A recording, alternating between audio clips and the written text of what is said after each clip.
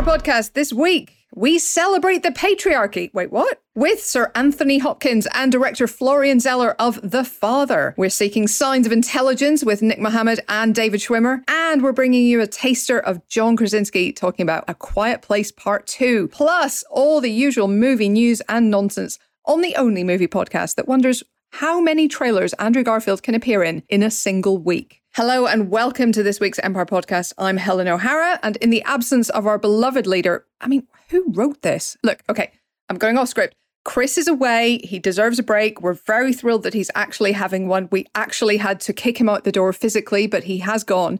And in his absence, I'm going to be hosting. And you know what that means? I'm so sorry, guys. There's only three of us.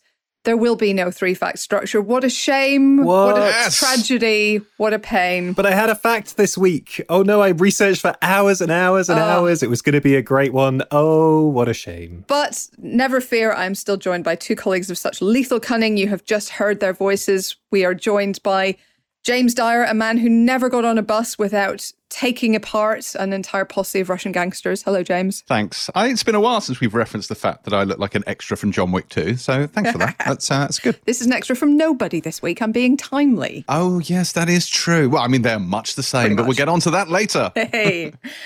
And we're also joined by Ben Travis, who, to my knowledge, has never beaten up any gangsters on buses, but maybe that's just what he wants me to think. That's my secret identity. I'm hiding in plain sight. I have never been more scared of James than when we went to a promotional thing for the Meg, and there was like one of those arcade punching bag things for the Meg, and James hit this thing so damn hard. He got out his like martial arts moves, and I was terrified. It was really something. Yes, if you are an inanimate object in my vicinity, then fear me. Otherwise, you're probably fine.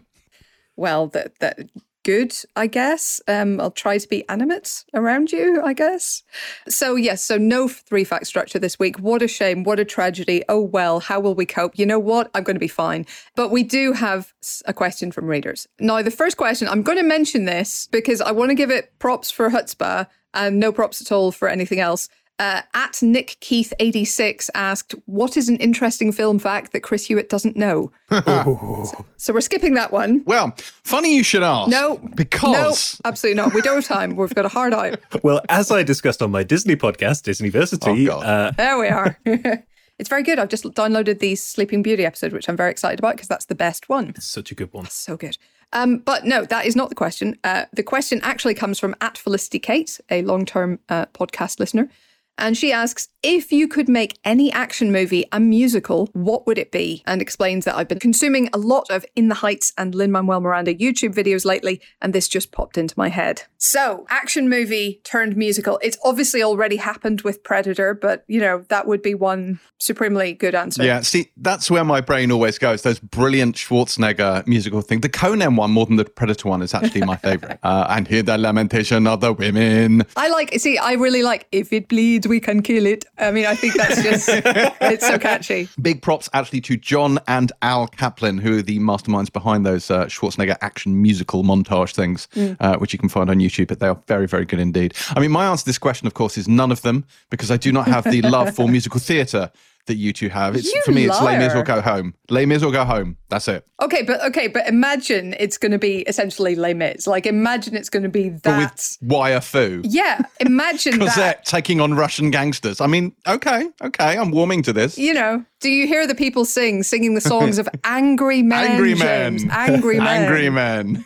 Well, it felt like you were kind of invoking John Wick then, and that is absolutely one that jumped out to me. Like, that series gets kind of more and more mythical, kind of stranger as it goes on. I can see them going full musical at some point. I would love it. Obviously, you've got to have I think the big number in the opening act would be, Yeah, I'm Thinking I'm Back, which is this like jubilant kind of, I'm back on the scene. I'm ready to like punch some people in the face and kill people with pencils and all of that stuff.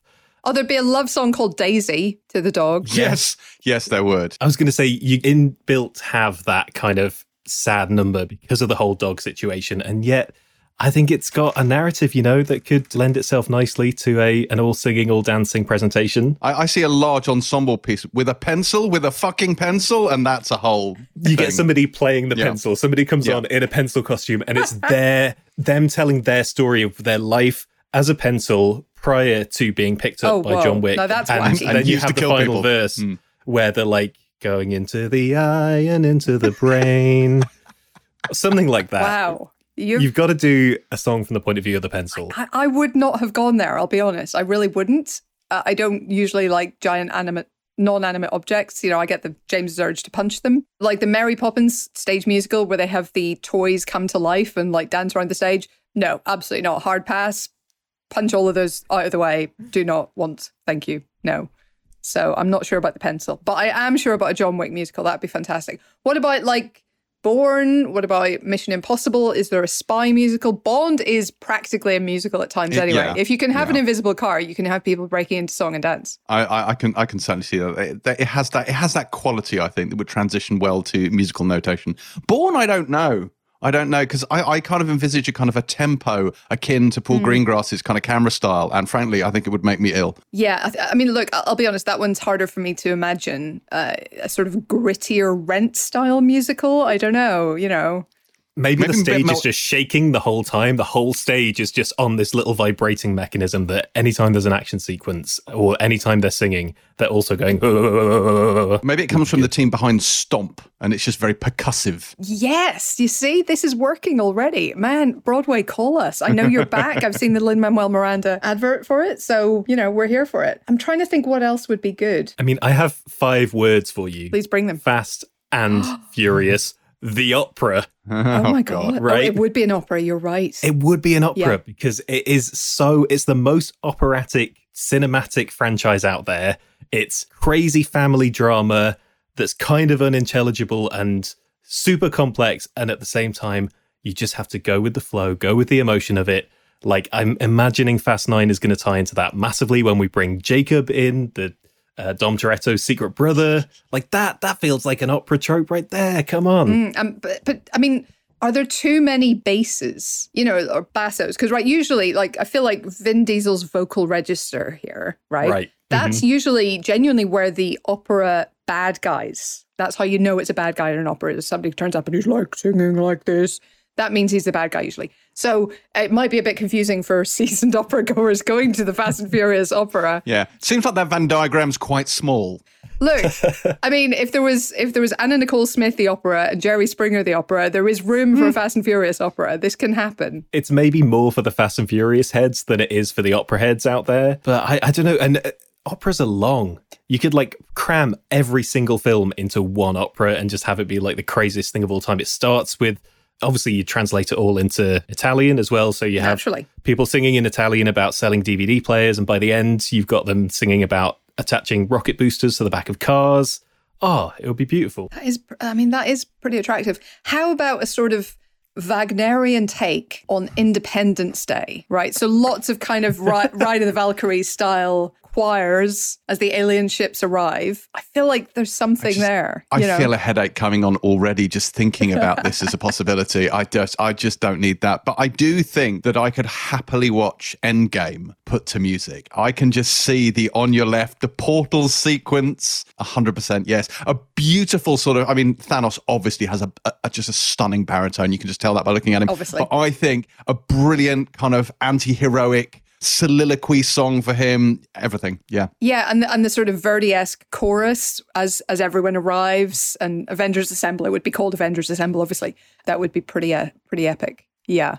I mean, what is it that makes a musical, right? It has to be emotion. Well, okay, it's music, but it's emotion, isn't it? It's that idea. Come on, you've seen Buffy, James. You know, Once More with Feeling. You know that it's basically when your emotions get too intense that they kind of have to burst out into song. That's the kind of rule in all musicals, is there has to be some kind of intense emotion that can only be expressed through music, and that makes you sing.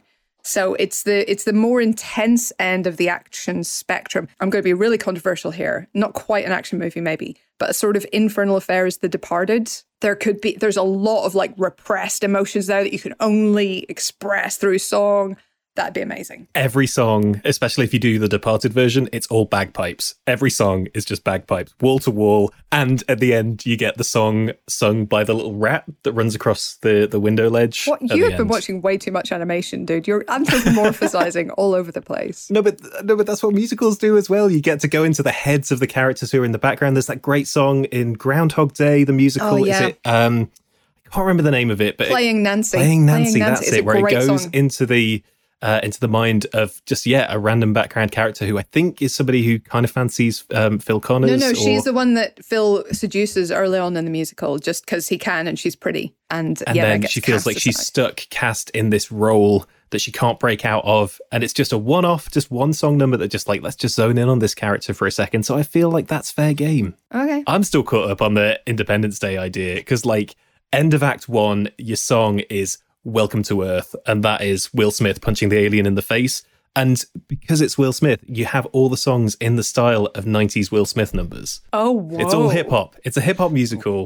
DJ Jazzy Jeff kind of lenses. DJ Jazzy Jeff, yes. Everyone's wearing fluorescent costumes. I feel like it should be an actual opera, but with Will Smith doing 90s rap in it. That's the crossover I want to see. Daring. I like it. I think this would be amazing. Look, I think it's clear that, Pasek and Paul, Lin-Manuel Miranda, these guys have had their day, but we're here now. We're going to save Broadway and cinema all at once by turning all of these action movies into operas. This is going to be great, possibly. I would go to opening night of all these things. Mainly because I have nothing better to do. Tell you what else would be good, like slightly different kind of action movie again. A sort of Apollo 13, those kind of rescue movie, disaster movie kind of thing. You could have the kind of, again, the choral elements coming in NASA. You've got the plaintive songs of the wives left behind, and you have the trio in space, and you could get a really nice blend of voices. But it'd be great. And a song from the point of view of the moon, watching the rocket come towards him, thinking, this is the time, this is the time. I've been watching the Earth for millions and millions of years, and finally they've sent a message to me. Wow. You get the I Want song. I want people to walk on me. Exactly. And he gets what he wants. It's great. No, he doesn't. That's the wrong mission. Oh, God. Do they? They do not land on the moon. No, they have to watch it go past. No. So it'd be a sort of almost a haunting love song, a sort of Somewhere Out There from An American Tale, with right. Both Jim Lovett and the moon singing to each other about how much they want to get together and they just can't. That's what you're envisioning. Exactly. Almost literal star-crossed lovers. Moon-crossed lovers. Yeah. It's a thing. And the moon, you're thinking a sort of, I don't know, Georges Méliès Voyage to the Moon kind of face in a moon shape? The moon from the Mighty Boosh is what I'm thinking. Right. Cool. Okay, I mean, look, we may have a little bit more workshopping to do, but I feel like it's pretty clear that almost any action movie can and indeed should be a musical. I mean, I was watching Aquaman on the weekend, and to be honest, it's almost already a musical. It just doesn't have any music. But if you turned the sound off, you could absolutely 100% believe that it was some kind of opera with the flowing undersea hair and the ridiculous costumes. Yes. Yes. It even has Julie Andrews at the end. It even has Julie Andrews already there. It also has an octopus playing the bongos. It does. This thing writes itself. Yeah, you have like a big octopus drum solo. The octopus comes out to the front of the stage, 8 arms, massive, massive drum kit. That'd be so good. Spectacle. It still amuses me no end that Aquaman came out in the same Christmas as Mary Poppins Returns, and Julie Andrews was only in one of those films. And it was Aquaman, voicing a giant kraken. Yeah, I mean, she has range. I don't know what to tell you. She does. She really has range. Okay, so which one are we going to go with? Have we got a preferred answer here? I feel like we're making all of these, are we not? We are. Fantastic. This is what we're doing. There we go. That is the answer. Usually action movies, when the emotion gets too much, they break into fights. We're saying dance fighting. If The Bad Video can do it and West Side Story can do it. And Jumanji can do it. Ruby Roundhouse style dance fight. It doesn't all have to be to Baby I Love Your Way, does it? Maybe. That would be a bold idea for a musical where it's just the same song over and over and over. I mean, it could happen. They used Immigrant Song twice in Thor Ragnarok, which could definitely be a musical. It would be an 80s jukebox musical. Do we know if Hemsworth can sing? We'll need to look that up. Our people will talk to his people. It's going to be fine.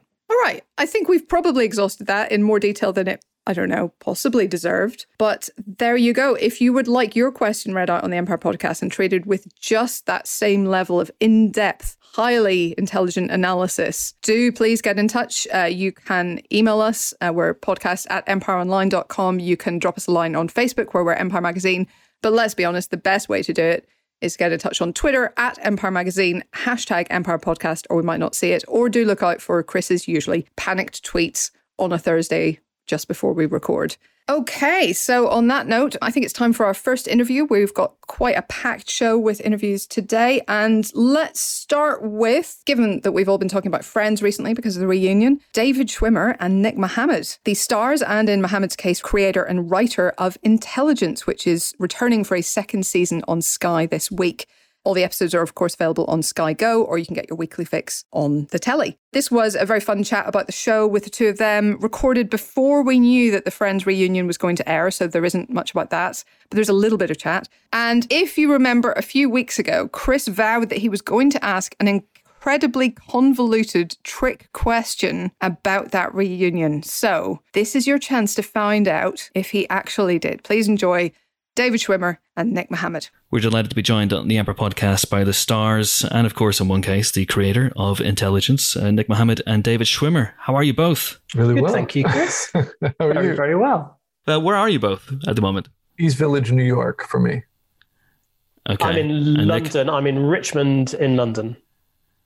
Oh, of course, because you have to be close to all things Ted Lasso at the moment, or is this just where you naturally hang out? It's honestly a complete coincidence, but I live in Richmond and happened to get cast in Ted Lasso. So yeah, which is set in Richmond. So it was not by design, but yeah, it's very beneficial, I must say. Wow. Okay. So that helps if you know where something's filming. You just move there, and then in time you will be cast. That's why. I mean, in fact, we filmed Intelligence at Twickenham Studios, which is literally 10 minutes walk from my house as well. So I'm all for just doing jobs which are local where I don't have to.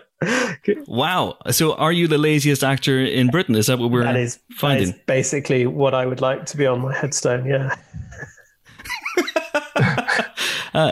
And David, what about yourself? Obviously, you don't live near Twickenham Studios, I presume. So this is more of a commute for you. I presume you commuted every single day, flying back and forth from the States. Yeah, which was so easy during the lockdowns. It was just like a breeze.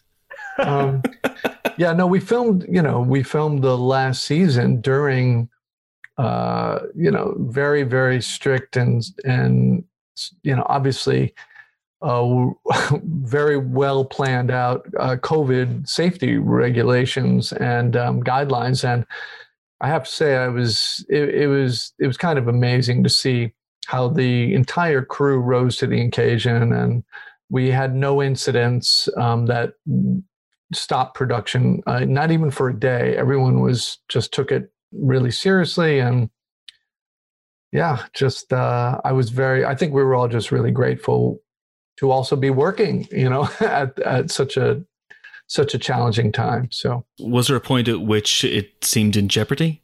Because I imagine series 2 was always planned for that portion of the year. It got delayed. Definitely, we were due to start because we were meant to be starting to film in July, but it was all to do with.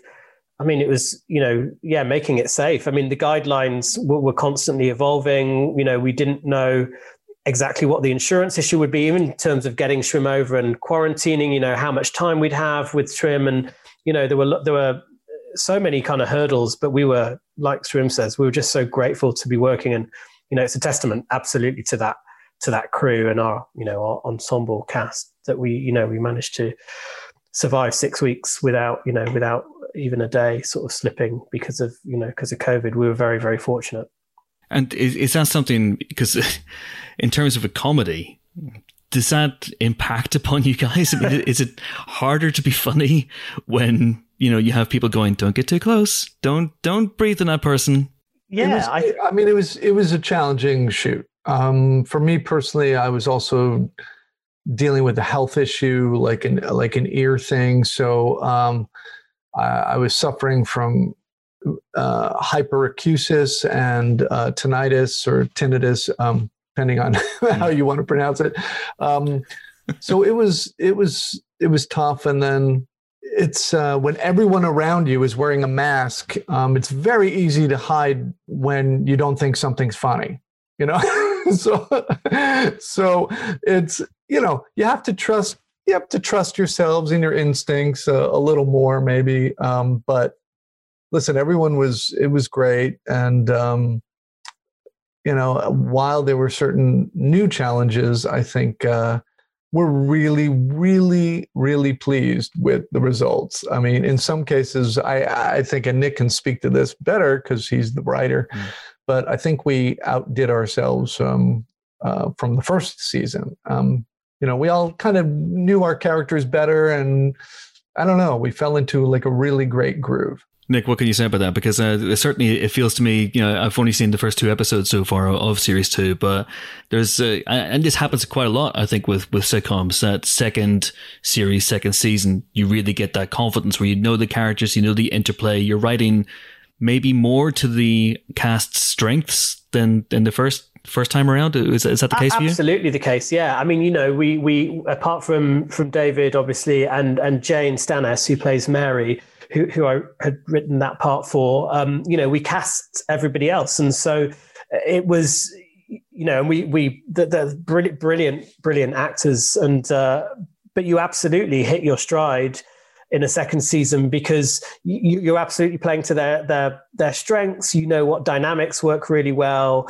You just have, I just felt I had more confidence as just a writer as well. I was still, it was the first series that I'd written on my own, was season 1 of Intelligence. And, it sort of, that's daunting to a degree. And, in some respects, we possibly would have benefited by having a pilot, but, it'd gone straight to series, which is, a lovely thing as well. But, you can't really try things out over a series as easily as you could do in a pilot. And then you sort of reshoot it if you go to series and so on. But, I really feel like, I'm so, really proud and, so grateful for, everyone absolutely stepped up to the mark in season 2.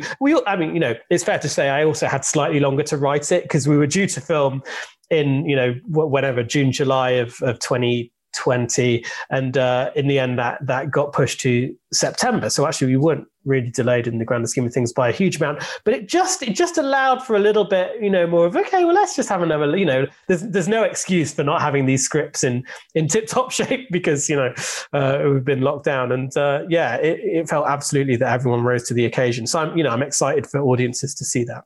And David, did you have anywhere that you wanted Jerry in particular to go in series 2? Were you constantly buzzing Nick over Zoom going, write me a musical number? Or, make him sexier. Do you have a bucket list of stuff? No.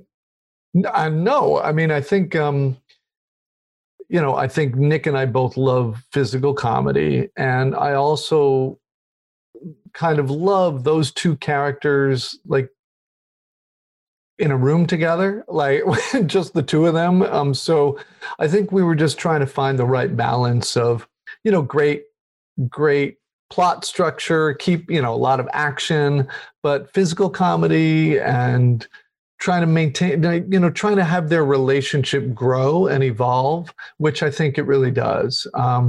And dare I say, it even becomes moving at times. So we'll see. At least it was for us. I think we're, I think we were just trying to expand the world and their relationship and take it to the next level, really. So how did you want to develop that dynamic between the two of you this series? Because it already went to some very interesting places in the first series. Well, without giving too much away, we've established that these two guys kind of sort of fulfill each other in ways. Jerry is sort of looking for someone who will sort of adore him and praise him because he needs that because of his inflated ego, and no one else buys any of the bullshit that he says. And Joseph loves that he's got this kind of almost older brother figure who he can dote on, So we kind of leave them at that point where they kind of sort of satisfy each other. But then, there are just several things. Again, don't want to kind of spoil anything, but there are a few things that attempt to disrupt that. And this series sort of just sees how they potentially deal with that. And their relationship sort of, their bond kind of grows even stronger, really, as a result. And I just want to ask the two of you about this this relationship between the two of you that's gone back a few years now, because I know it predates Intelligence, to the point where, Nick, you've called David Schwimmer several times, and that's a nickname I clearly do not have authorization to use at this point. I need to get to know you way better than for that, David. But so at what point does Schwimmer become the nickname of choice? So at what point, David, are you comfortable enough with someone to let them call you Schwimmer? I guess in 5 more minutes, Chris, and then you can call me. Good. Yeah. It just I'll set a timer. Doesn't feel quite right yet, but in about 4 minutes, 40 seconds now. I didn't do it for a while, and then obviously, and Schwimmer just started signing his emails and his texts to Schwimmer. I was like, I'm going to call him Schwimmer, but I do interchange. Occasionally it's David, occasionally it's Schwimmer. Never Dave. Would never go for Dave. No, you're not a Dave. You're either a David or a Schwimmer. That's the way it is. Yeah. But David, obviously, you and I go way back. Because I was on set of Run Fat Boy Run. So, still, Chris, another 3 minutes 40 seconds. All right, 3 minutes 40 seconds. All right, okay. I will diligently observe that. But in terms of this relationship, can you tell me about the first time you two guys met? Because it was a moment when you clicked. Yeah, very simply, like Nick had co-written this show with Julia Davis. It's an amazing show called Morning Has Broken. I don't know why it's not on the air or wasn't on the air, but they shot a pilot, and it's genius. And I at the time I was, working or was trying to find something with Sony Television, and the execs on Sony Television said, hey, there's this show that we're going to distribute in the US that we love, that we want to reshoot the pilot. And what they told me was that they're interested in creating a new role, an American producer kind of a role. Would you meet with them? It's Julia Davis and Nick Mohammed. And I'm like, I'm a massive Julia Davis fan. I'll do anything with her. I didn't know Nick at all, but they sent me the pilot, and I thought it was hysterical. I thought Nick was brilliant. So I was in London, and we all started to work together I think we improvised for like 3 or 4 days. We were trying to find who this character might be. Nick was killing me in our improvs. He was just crushing it. And I was so embarrassed. I was so mortified because I was corpsing constantly because he was just crushing it. And then I found out much later, I think just like last week, actually. No, I'm kidding. I found out much later that they weren't looking to write a new role. they were told, oh, this actor wants to come and maybe be on your show. So anyway, all good. But so for whatever reason, that didn't happen. Like the pilot wasn't remade, but a friendship was born with Nick and I basically said to him, I said, you're amazing. Anytime you have an idea, just give me a shout, and then what? Like a year later, Nick, or something? About a year or so later. Yeah. Nick just emailed me like a 1-page outline of his idea. I'm like, okay, that's brilliant. Let's do it. So, Nick, from your perspective, what was that like? So, David has said it as if, this actor has turned up and, is or sort of gate crashing your rehearsals. Of course, it's not just this actor, it's David Schwimmer. It was absolutely. And, I should say David was crushing it as well. That I adore that show. And, maybe one day we'll make it. It didn't go to series for various reasons, but as David said, it was the sort of start of a friendship. And, it wasn't so much that, David wasn't right for the part or something. It was just that, we didn't get that series commission in the end. So we kind of, we had nothing to kind of nowhere else to go with it. And I think around the time as well, the morning show had been picked up by Apple, or was on Apple's slate. And also this time with Alan Partridge, which was a sort of spoofy magazine, obviously I don't need to explain what Alan Partridge is, obviously, but, that we knew that was coming around with the BBC. So it still feels even now that if we were to do that show at some point again, or try and resurrect it in some way, now wouldn't be the best time. We'd have to sort of wait till the sort of tide of those kinds of shows kind of come around again. We just, that we particularly, David and I, we really enjoyed playing with that sort of David playing the alpha brash American sort of, we enjoyed the status dynamic between him playing that character and me being this sort of shyer, sort of British guy, quite sort of Machiavellian in Morning Is Broken. But that was sort of the basis of the Jerry Joseph relationship without the Machiavellian side of my character. But so that was, so I knew that if I was to write something and with David in mind, it should tap into that because we had so much fun with that. And So did you have like a massive whiteboard in your kitchen or your office with things David Schwimmer can be in as well? You were writing down loads. Milk.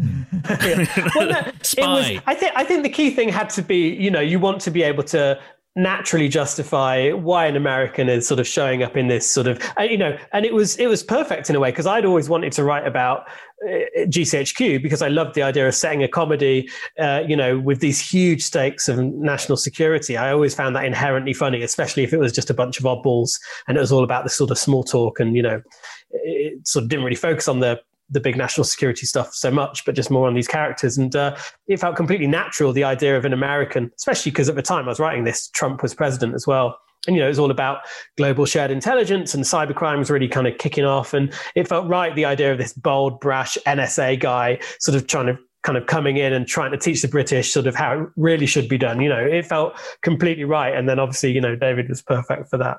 Obviously, you're both in intelligence, but one of you was involved in one of the most beloved sitcoms of all time. And recently you were part of a reunion of that beloved sitcom's cast. So I have to ask, how was Ted Lasso season 2, Nick? Well, we're still filming it at the moment. And it's a very happy reunion. And we've got another month or so left on it. It's, it's an absolutely joyful show. Very different to Intelligence. Different writing process. I'm not one of the writers on it, but it's a writer's room, and a lot of the writers are in the cast as well. But similarly joyful, and always such a constructive atmosphere on set. There's always the opportunities to sort of chip in and talk about character and sort of how you might sort of slightly adapt a line and things like that. But I feel very, very fortunate to be in that. But to have Intelligence as well. To be working alongside lots of brilliant people, really. David, that was a bait and switch. Was it? It was complete, but I could see I was reeling you in. Chris, I saw it coming.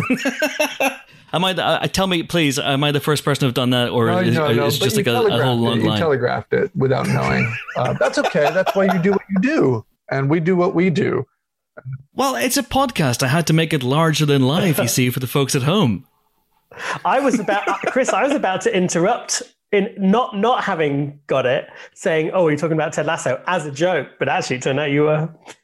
That's okay. See, I got it planned. I had it planned all along. That was my big question. I was building up to it, but David, I should ask about the recent reunion that happened between you guys. How did it go? I'm a fan of Ted Lasso. I've been so I'm psyched for season 2.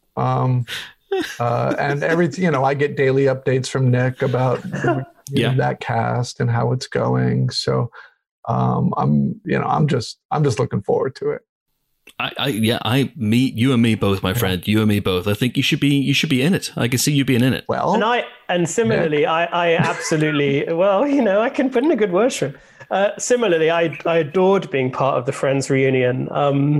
Just great to sit on that couch and talk about those 236 episodes that I wasn't in. You were great, dude. You were Thanks, so man. funny. I felt like the other cast were kind of looking at me really weird. Yeah, sure. It's all good.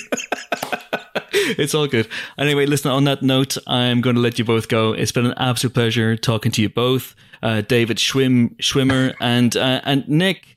I don't know if I've earned the right to call you by nickname, but if I had, what would I be calling you? Movis. Some of my friends call me Movis, like Hovis, but Movis. Movis? Where's that come from? Oh gosh, you'd have to ask. Do you know the actor Tim Key? I think he started it out. Yeah. Movisia, it'll be some there'll be a very long-winded explanation. I don't even know if I know it. Movisia, it came from maybe the surname of anyway, they call me Movis. And occasionally they call me Movis Presley. Genuinely. Well, on that note, Schwim, Movis Presley, it's been a blast. Thanks guys. Thanks so much. Thanks, Chris. Thank you. Thank you. Take care. David Schwimmer and Nick Mohammed there. Of course, you'll be pleased to know that the second season of Intelligence is reviewed on the latest episode of the Pilot TV podcast. Available now, wherever you get your podcasts. There it is. Thank you, James. Well done for sticking to your usual, self, I guess. But it's time now for movie news. None of your TV nonsense, although there probably will be some TV news in there. Movies, I say. So what is in the news ether this week? I mentioned it at the top of the show, but we should perhaps talk about the 2 Andrew Garfield trailers that dropped this week, both of them for rather interesting looking projects. So just before we started recording, the trailer dropped for Tick, Tick, Boom, which is the Lin-Manuel Miranda directed musical. Oh yeah, who's that? He sounds interesting. Who's this Lin-Manuel Miranda guy? He's an interesting guy. We'll talk a bit more about him next week, I would say. But yeah. Just to be clear, and let's assume for the sake of argument that I know nothing about this and or musical theatre in general. Sure. Is this anything to do with the Fresh Prince? This is what you say, tick, tick, boom. I think boom, shake the room. What is happening? That would be Tick, Tick, Tick, Boom. There are like 3 ticks in that, I think. More ticks. Yeah, Tick, Tick, Boom is a musical about the life of Jonathan Larson, who is the guy who created Rent. It's written by him. It, I think, unfortunately mirrors his life perhaps more than intended, because it is about a musical creator who dies young, which he did just before Rent premiered. So it has kind of tragic resonance with his own life. But yes, that's the Andrew Garfield role. Really good cast around him. It has your beloved Bradley Whitford, James. Vanessa Hudgens is in there. Alexandra Shipp, Judith Light, Broadway royalty. So I'm kind of excited to see how this goes. I think it's going to be interesting. And also, of course, it's a brave new world for Lin-Manuel Miranda to conquer. Yeah, I'm fascinated to see what he does as a director, right? Because his creative mitts are all over In the Heights and Hamilton, but he isn't the director of either of those, either on Broadway or in their sort of filmic incarnations. So I'm really interested to see what he is like as a director, as somebody who clearly knows musicals inside and out. He is a massive Rent nerd. When I spoke to him for the In the Heights feature and became his best friend, he was telling me that... Hey, I spoke to him first. We can be his joint best friends. It's fine. Okay. He was saying that Rent was the musical that really, really kicked his love of musicals into overdrive, because all the classic musicals seem to be set in some far off time and some far off land. And Rent was a very contemporary musical. It was about the here and now of contemporary New York and the people living in it. And so that really, really captured him. He's been obsessed with Rent for a long time. So the fact that he's making this as his first feature as well, that feels like a very, very specific, deliberate choice. And yeah, he knows everything about musicals. He makes incredible musicals. So it's really interesting to me to see what he does with a pre-existing musical, but presenting it in a filmic format. What excited me as well is that with the trailer and the poster that came out for this, it's a Netflix film. It's going to be on Netflix later this year. It said fall. So presumably in a mere couple of months, we might be seeing this. But it also will be in cinemas, which I cannot wait to see In the Heights in the cinema. I've seen it, but not in the cinema yet. Musicals for me, seeing them big and loud and with other people is absolutely the way to do that. So I was also heartened with that trailer to see that it's going to get a cinematic release as well as being on Netflix. Oh, seriously, wait until the Dolby Atmos kicks in on Independence Day, the musical. I mean, it is going to blow your mind. Oh my God, you could just put Tick, Tick, Tick, Tick, Boom in there as the White House explodes. It's all happening. Oh my God, this is all coming together. We need to call Will Smith right now and get him to come aboard. Wow. But that was not, of course, our only Andrew Garfield trailer this week. There's also The Eyes of Tammy Faye, where he plays Jim Bakker, who is the husband of Tammy Faye, played by Jessica Chastain. And they were American televangelists in the late 70s, early 1980s, who raised an enormous amount of money in ways that may not have been entirely above board. So that should be an interesting trip through history. I think that's directed by Michael Showalter, who did things like The Big Sick and Wet Hot American Summer. So I think he'll find an interesting take on televangelism. Yeah, the trailer for this looks fun. It has that slightly kind of Scorsese-ish, David O. Russell-ish sort of famous people telling a kind of crazy, I think 70s, 80s American story. There is a slightly alarming amount of makeup going on in this, because you've got Jessica Chastain looking nothing like Jessica Chastain. Andrew Garfield looking a bit more like actual Andrew Garfield, but I think this is going to take place over a major swathe in their lives. So you have them as younger incarnations and going through this major transformation of how they present themselves on screen through their TV televangelist personas, and also then into kind of later life and older age. Some of the old age makeup I found it even distracting in the trailer, but those guys are both incredible performers. So, and the story of this is something I know basically nothing about. I feel like televangelism isn't massively a thing over here. So yeah, I'm excited to sort of dive into that world. Absolutely.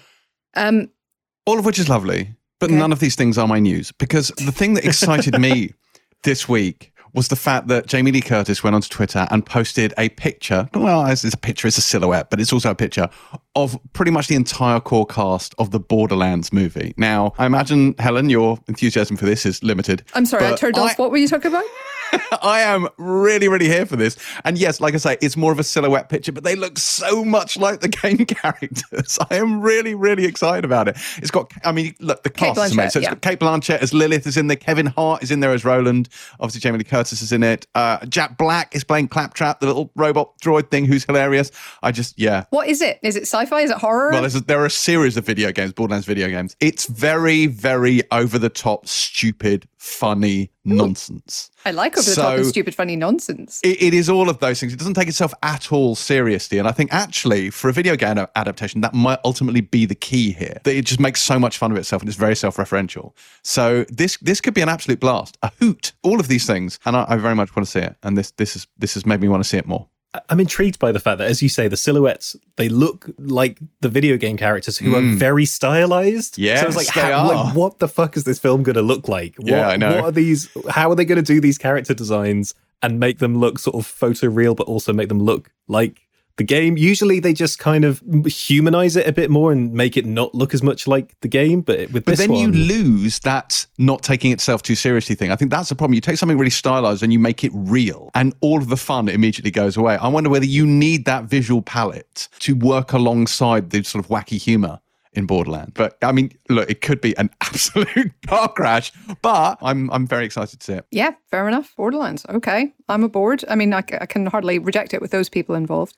But I am more excited about another adaptation, and that is the news that there is a new Master and Commander in development. Is it on the far side of the world? Well, no, because you see, this would be based on the first book in Patrick O'Brien's series, thanks very much, which is kind of about how Captain Jack Aubrey meets Dr. Maturin, wasn't it? Was the Paul Bettany character?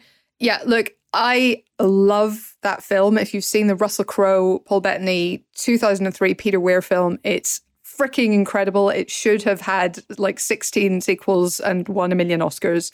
It's brilliant. Criminally overlooked. Really? That sort of, when the ship comes out of the mist. Oh my God. That gun battle in the mist, the cannon fire and stuff. That just the is splinters just in the nuts. air. Yeah, splinters and things coming out of the fog. Oh, it's great. It's incredible. If you haven't seen Master and Commander, see Master and Commander immediately. But this is the news. So far, all we know is that Patrick Ness, who is, of course, the novelist and writer behind A Monster Calls, Chaos Walking, don't hold that against him, and the film isn't his fault, and many more great books, is apparently on the adaptation. So it's probably going to be based on the first one in the series. So it will be a prequel. It won't be those guys coming back unless they have some de-aging. A prequel where they're all 20 years older.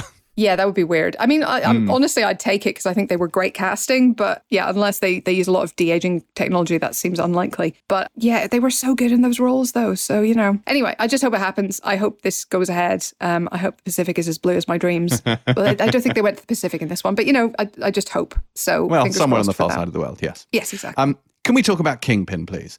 Sure. Mainly because Chris isn't here. And I feel like this is news that obviously I don't give a shit about, but this is clearly something that I think would light up Chris's little face, that Kingpin is getting a sequel and the Farrellys are coming back to do it. That would make him happy, I think. You're right. I've never had a huge amount of love for Kingpin. I sort of appreciate that it happened, and I seem to remember some good jokes, but, but people love it. So... Yeah.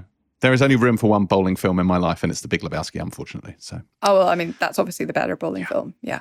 But, I mean, look, if Bill Murray and so on come back, then that's got to be a good thing, right? I mean, we don't know anything. We don't know who's coming back. We don't know if anyone... We don't even know if Woody Harrelson's coming back. We know absolutely nothing except that the Farrellys are looking to do it. They're on board to at least produce, if not direct, but we'll see. All right, fingers crossed. Have we discussed the Batman logo flash blood thingy that happened very late last week. I think it was after last week's podcast was already recorded. It was, yeah. Andy Muschietti, who is currently filming the Flash movie, put an image on his Instagram, which was the Michael Keaton Batman symbol from, I think it's from Batman Returns rather than from the original Batman. Nerd. But very much that like distinctive, sort of the yellow oval with the black bat in the middle, with a Watchmen-esque sort of little blood splatter on it, which kind of, I mean, I'm sure Batman gets blood on him when he beats people up, but it just sends me straight back to the Snyderverse. Mean Batman beating the shit out of people and branding people and going a bit OTT. So that got me slightly worried, but it got a lot of excitement, understandably. The fact that like Keaton is coming back for this is still nuts. There are like so many Batmen out there. We're at peak Batman at the moment. We were at peak Spider-Man a few years ago, but now there may be too many Batmen. But yeah, just really exciting that that Keaton somewhere is back in that suit. I mean, I thought maybe we were meant to be worried for Keaton rather than for the people he's fighting. Right. That would make more sense. I kind of read it as, I think that's just because we've been so associated recently with Batman being like a hard-edged dude who punches people in the face with no remorse. Which I guess he sometimes is. But, oh yeah, poor Keaton Batman then. Maybe he's in some trouble, needs some help from a speedy little guy. Well, now you mentioned that we were at peak Spider-Man and that we've moved past that stage. So it's probably a good time to mention the news that Issa Rae has joined the cast of the sequel to Spider-Man Into the Spider-Verse, where she will be Jessica Drew / Spider-Woman. So there you go. If you were short on Spider-Man, they're back in the game, challenging the Batman. I know nothing about Spider-Woman as a character, but Issa Rae, like, that is a very exciting bit of casting. She is awesome. Just knowing how funny she is and how great the casting was in the first Spider-Verse, how kind of unexpected some of those castings were, and how you can get people who will give these really, really great vocal performances, but also be able to keep up with the comedy stuff going on there. That is a great bit of casting. Yeah, no, she's a good character as well. She's a kind of a slightly cooler and more kind of growing up version, obviously, than Spider-Gwen. So she's a good character for her to play as well. I think I'm interested to see what they do with her. But yeah, so many Spider-Men. I always get the urge to sing the song from Kimmy Schmidt, but I'm not gonna. I'm gonna show some restraint and self-respect. But you know what? It's a very, very musical podcast this week, isn't it? So we're talking prequels, we're talking sequels, we're talking multiverses. But you know what I haven't seen so far this episode? A sequel to a prequel of a film that has already been remade and had a sequel to that remake happen. So was itself an adaptation of a novel, yeah, with an absolutely batshit insane sequel, which that sounds like Cruella and Unusual Punishment. Hey, that's right, Cruella 2, I guess. Cruella. Yeah. Cruella. Yeah, she's back potentially. And apparently they are considering a sequel with the director Craig Gillespie and co-writer Tony McNamara expected to return, and presumably also Emma Stone if they throw some more sacks of cash at her. I mean, she still hasn't, gotten into making coats out of Dalmatians yet. So presumably there's a bit more room to play with. And they have, of course, set up the couple, the Pongo and what's her name? Pongo and Perdita owners. The last time, so they have something there to work with. That's exciting. They've sown some seeds. I mean, I'd be really excited if Craig Gillespie came back, because so much of what made Cruella really, really great and kind of very surprising was how much of a sense of style and energy that it had. I think he really brought that. Emma Stone coming back would be great. You got to give her, again, good people to play off. Because that, again, was a major part of the first one. But I hope that if they do another one, they don't get too bogged down in trying to do 101 Dalmatians, because one of the things I really liked about Cruella is that compared to Maleficent, where it was like, oh, we're going to tell a Maleficent story, but I guess we should still tell the story of Sleeping Beauty, but tell it in like a weird, different way, which it just didn't work for me. With Cruella, it's like, look, it's just its own thing. It's set in the 70s, but it's a prequel for this character, and it's kind of a different version of it, and we can just do what we want. It's just a cool film based around a potential origin for this iconic character. And I think the more you continue that narrative, the more you could potentially get caught up in having to try and tell a particular story and tweak bits of it and turn bits of it. So, maybe this person's a bit more sympathetic. And I just don't really want that. But give me more Emma Stone, Cruella, maybe send her into the 80s, going full like new romantic after all of the punk stuff in the first Cruella could be a lot of fun. Yeah, but at the same time, like, I would like more Kevin Novak and Kirby Howell-Baptiste, who were, of course, Anita and Roger in this one. So it would be okay if there's a little bit of Dalmatian-ness from them. But yeah, I think you're probably right. I think this character makes no sense as the Cruella we saw in the original movie. So it wouldn't make sense to rush into that, I suppose.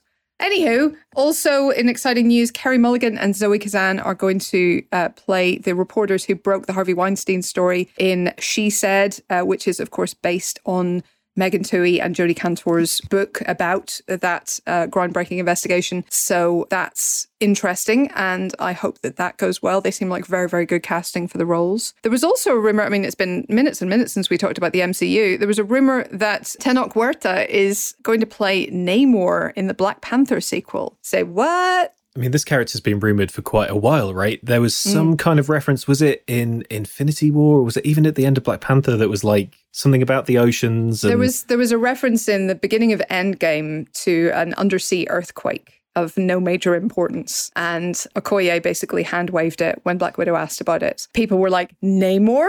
And everybody else was kind of like, just probably No, it's the whales in the Hudson. How do whales cause earthquakes? Because there's so many of them now. Yeah, there's loads. There's too many of them. They're all crammed in the Hudson. It's causing an earthquake. That's how geography works. Okay. Remind me not to have you teach geography anytime soon. Cool, I guess. Namor is, how do I put this? A dick, usually, in the comics? Yes. Like the worst. So, yes. He makes Aquaman look, warm and cuddly. I'm not sure I'm thrilled to see him, but maybe they'll do something really interesting with him, I guess. Winged ankles and Speedos is a look. That's all I'm saying. I mean, but you're carrying it off beautifully, James. So Thank you, Helen. Especially when you wear it in teal, your favourite colour. I do. Why is that character so widely tied to Black Panther and Wakanda? If his thing is, I mean, oceans are worldwide, so why does that character tend to get lumped in with the with that sort of specific corner of the MCU? Do you know? I don't know that he really does. He's been part of the sort of Illuminati with Professor X, Reed Richards, Doctor Strange, I think Tony Stark, who take upon themselves a role of kind of overseeing the whole world.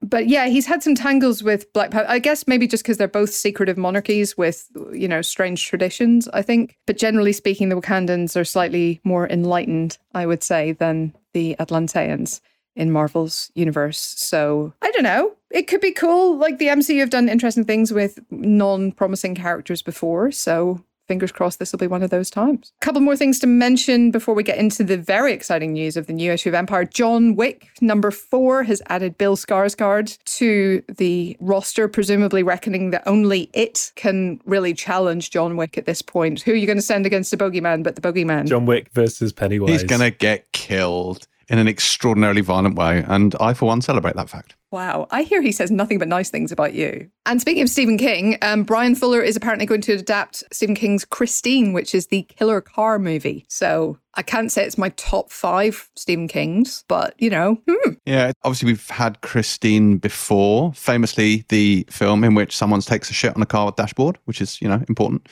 But I don't know. I'd be interested to see what he does with that. As somebody who generally is here for all of the new Stephen King stuff, I've never read any Stephen King, but I've enjoyed. No, I've never read any of them. I kind of don't know where to start, and then they're so long. They're so good though. And it's kind of the mythology so densely tied in with all the other things. But I've loved so many of the recent adaptations, so I'm generally here for all of them. But I really love John Carpenter's Christine. It's like, it gets the tone so right. It kind of has that darker element to it, but it's playful and kind of crazy. And because it's of its time, it's all sort of practical effects and just this evil car driving around, and the soundtrack is amazing. So this is one where I'm, for the first time, I feel what people probably felt when they've announced, I don't know, when they did Pet Sematary again and stuff, and going oh no, but the original one's really good or whatever. It's very old school Stephen King though, isn't it? It's a very simple idea, very sort of straightforwardly executed. Whereas you look at something like Lisey's Story, which was recently adapted by Apple, which we reviewed on the Pilot TV podcast, and it is extremely extremely dense and baffling and deranged and batshit and all of those stuff. And even The Outsider had an awful lot of moving parts to it, which I enjoyed a great deal. Outsider was so good. Yeah, it was very, very good indeed. So yeah, like this will almost feel a bit like a palate cleanser. It'll feel quite purist. Yeah, and actually, you know the way I always complain about the fact that films make environmentalists the bad guys? At least making cars the bad guys, I think, is actually not a bad thing to do. You don't know. It could be a hybrid. It could be an electric car that goes rogue. Oh, no. You don't know that it's polluting. It's going to happen. It's going to be a Tesla gone rogue. Oh my God. That would be the most depressing thing. Actually, I mean, I'd be okay with a Tesla specifically going rogue because like Elon Musk is the worst, but yeah, no, that's not going to happen. It's going to be a rogue AI, isn't it, in a Tesla? It's going to be a car that Dean Winchester would quite like to drive, but not actually the Impala. So I'm okay with it. It's going to be a big old American muscle car. It has to be. It isn't Christine if it's a Tesla. Come on. Speaking of Dean Winchester, Helen, you have not mentioned the fact that a picture of him as Soldier Boy appeared on the internet this week in season 3 of The Boys. Yes, he will be playing. So Soldier Boy is a kind of, well, his exact origin is a little murky. I don't know if that's a spoiler to get into, but he's kind of meant to be a Captain America-esque character. The wrinkle being he's a massive coward, and he has some insalubrious history with the Homelander as well. And he leads a group called the Pack, who are the kind of beta team to the alphas of the Seven. So I'll be honest, I'm, obviously thrilled to see him do anything. And I'm genuinely thrilled for the world to discover that Jensen Ackles is actually a very good actor and can do a lot.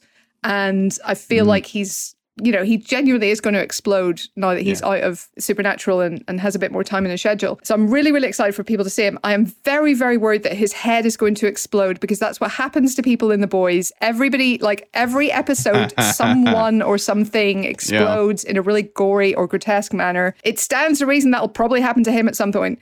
And the only question is whether it comes as a relief when it does because he's playing a character who's so awful. Like, that's the only big question. And the only thing will be left of him is his nipples.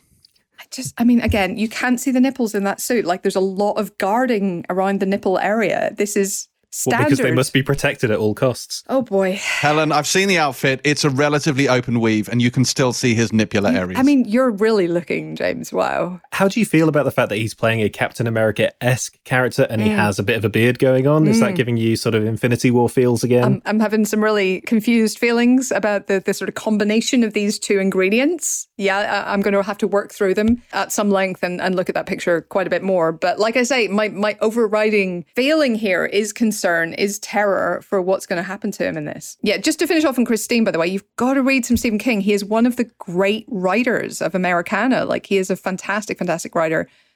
Carrie is short. You could read that. Start with Carrie. Salem's Lot's probably my favorite as a book, or The Stand is bloody fantastic. Stand would be a hardcore entry point for Stephen King. I'm just because it's a little bit long. It's fine. A little bit long. He's not a concise writer at the best of times, but The Stand is something else. Yeah, as somebody who generally listens to audiobooks of things, I think I looked at The Stand and it was like 50 hours, and I was maybe not this one.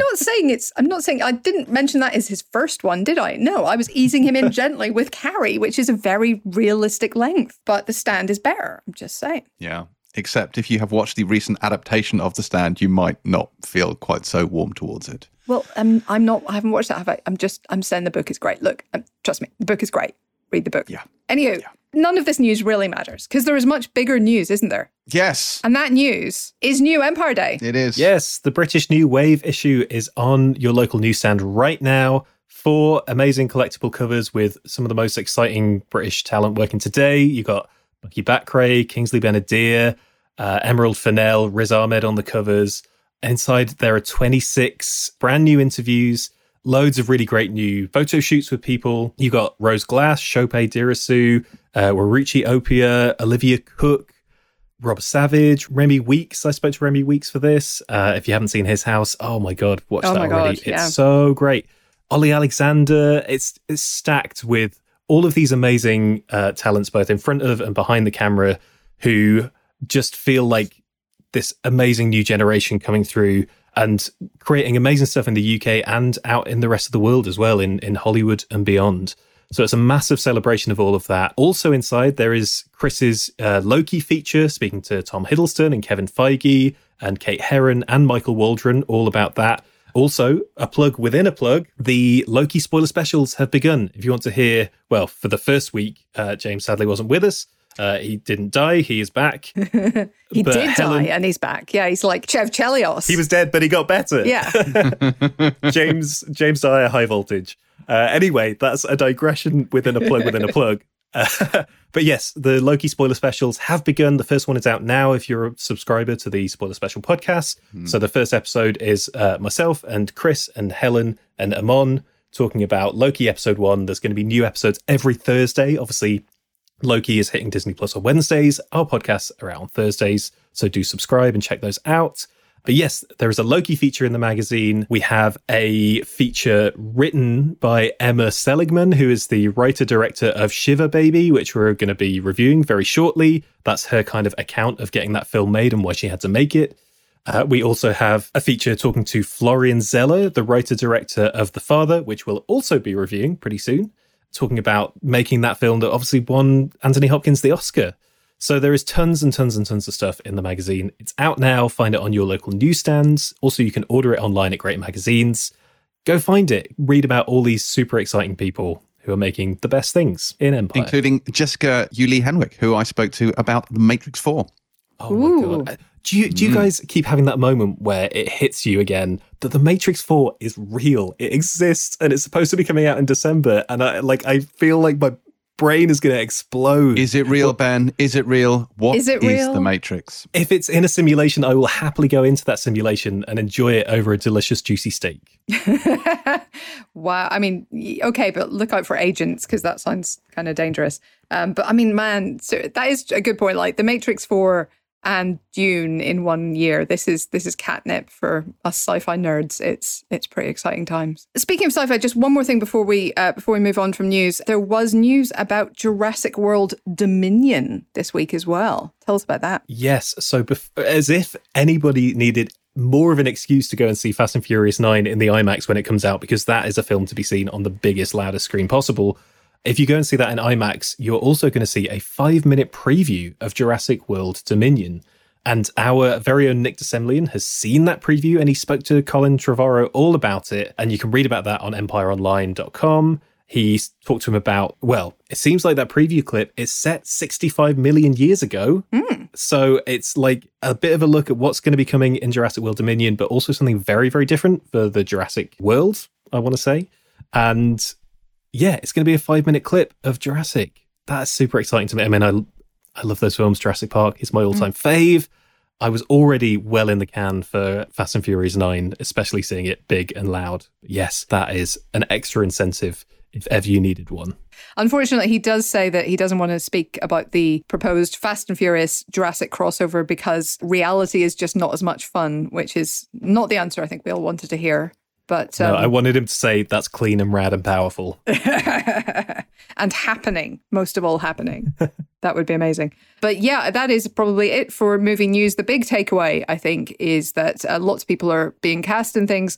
But more importantly, the new Empire is out and you should go and buy it. And the new Empire spoilers are out for Loki and you should go and subscribe to them. So that is big news. We also, of course, have another interview to come, and this is one that I did with Chris. I spoke to Florian Zeller, previously mentioned, the esteemed French playwright turned director with The Father, which is an adaptation of his play, adapted by Christopher Hampton and starring Anthony Hopkins. He really wanted Anthony Hopkins to star in this to the extent that he changed the character's name from Andre to Anthony as part of his campaign to convince the actor to take part, and you can hear a little bit more from them in that. Now, it's mostly me asking the questions here, but Chris does come in at the end because he couldn't resist, because the conversation turned to a film called The Edge, which you will have heard Chris quote on this podcast ad nauseum, and something a little magical happened. So please enjoy this chat with Florian Zeller and Sir Anthony Hopkins. I'm delighted that we're joined here today on the Empire Podcast by Florian Zeller and Sir Anthony Hopkins. Hello, how are you doing? Very good.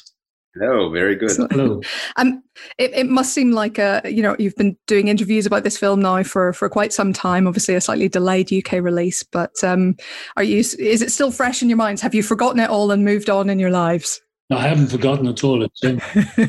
Look, with great nostalgia back to that year, 2019, wasn't it? Yes. Wow, it's a long time ago. And those were the days. I remember it so clearly. One of the best times of my life. So, I mean, I'm going to start from sort of the beginning. You know, what was it like for you, first of all, Anthony, to read this disorienting script? You know, it's a story where your character is essentially at sea for large parts of the story. Well, it came out of the blue. My agent phoned me and said, "Would you read a script called The Father?" And I wasn't sure if he meant by Strindberg's Father, the play. And I said, no. He said, Florian Zeller. I said, okay. And I knew about the play in New York and England, although I didn't know the play itself. And then, so I read the script. It was Christopher Hampton's adaptation of it. And it was any words an actor, never trust what an actor says. But it was quite a stunning shock, really, because it was so clear. And one of those scripts you say, yes, yes, yes. Mm. And I had the same experience with Silence of the Lambs script and with Remains of the Day. But those are the rare scripts. And I said, yes, I'd love to do it. And we met, Florian and I met a few days later. He and Christopher came over to Los Angeles and we went to a hotel and we had breakfast. And I knew it was, yes. The funny thing was, it made me a bit nervous because it was so simple. It was so easy as it fell into my lap, and I'm meeting with Florian and Christopher, and I thought, well, these are very nice guys, and I hope it works out. Then my agent joined us for breakfast and said, you do have the two popes to make the film with Jonathan Pryce in January.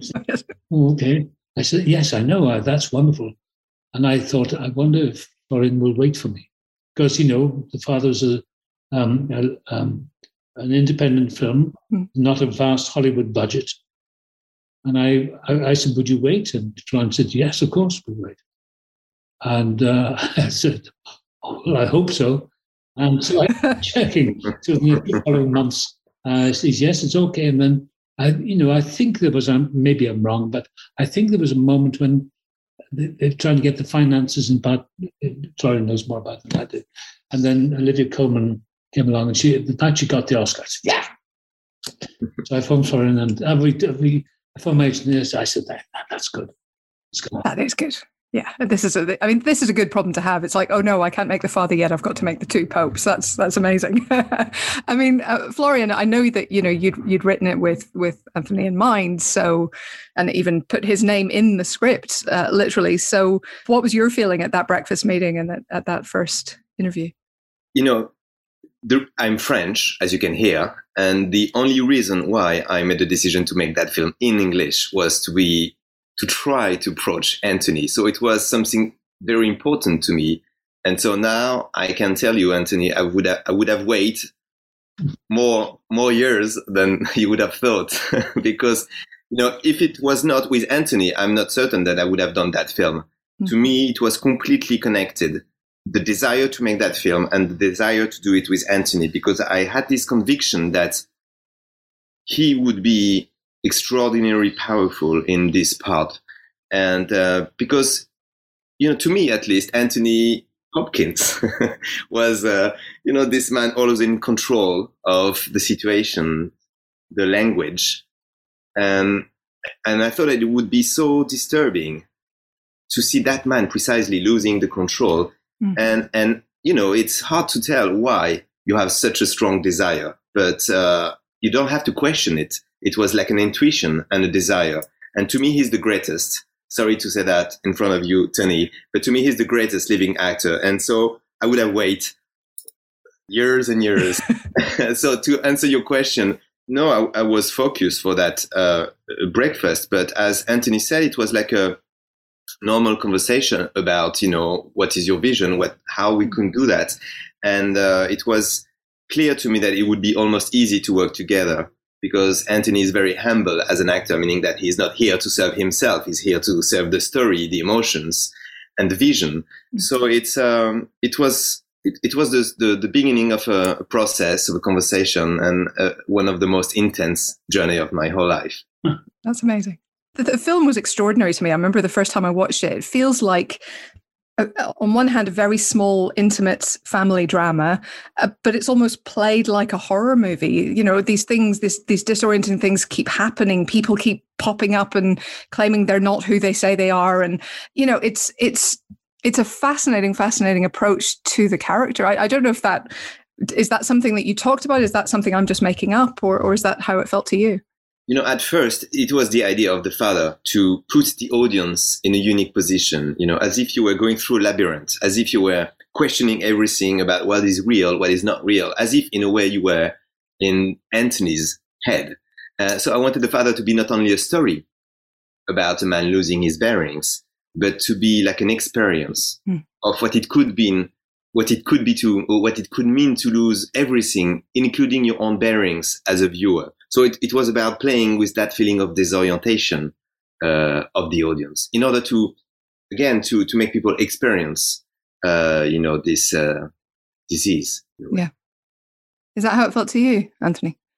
It felt very simple. It's odd because I can't remember the details now, except I read the script and I thought it was so unique and perfect, really. And I started learning it. That's my method, is just to learn the text.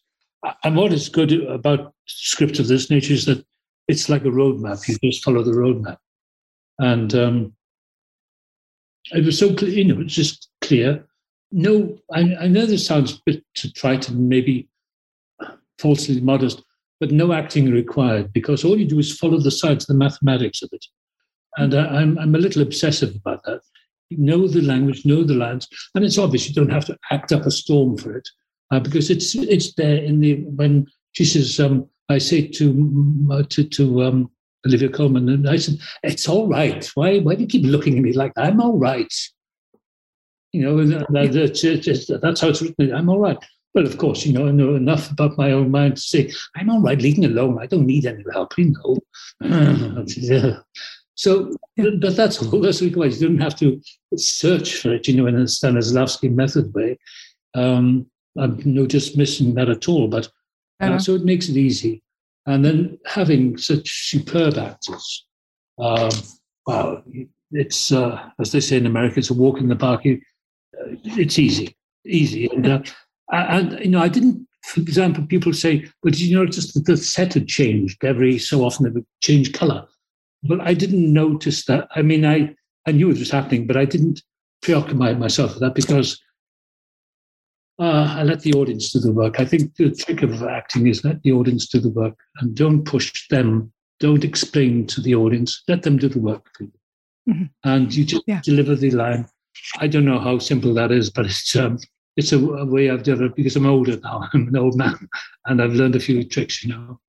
But working with this script and working with Olivia Colman, Lily Williams, Imogen Poots, and Aisha Taka, and Mark Gaddis, and everyone, Rufus Sewell, it was so easy. It's just easy.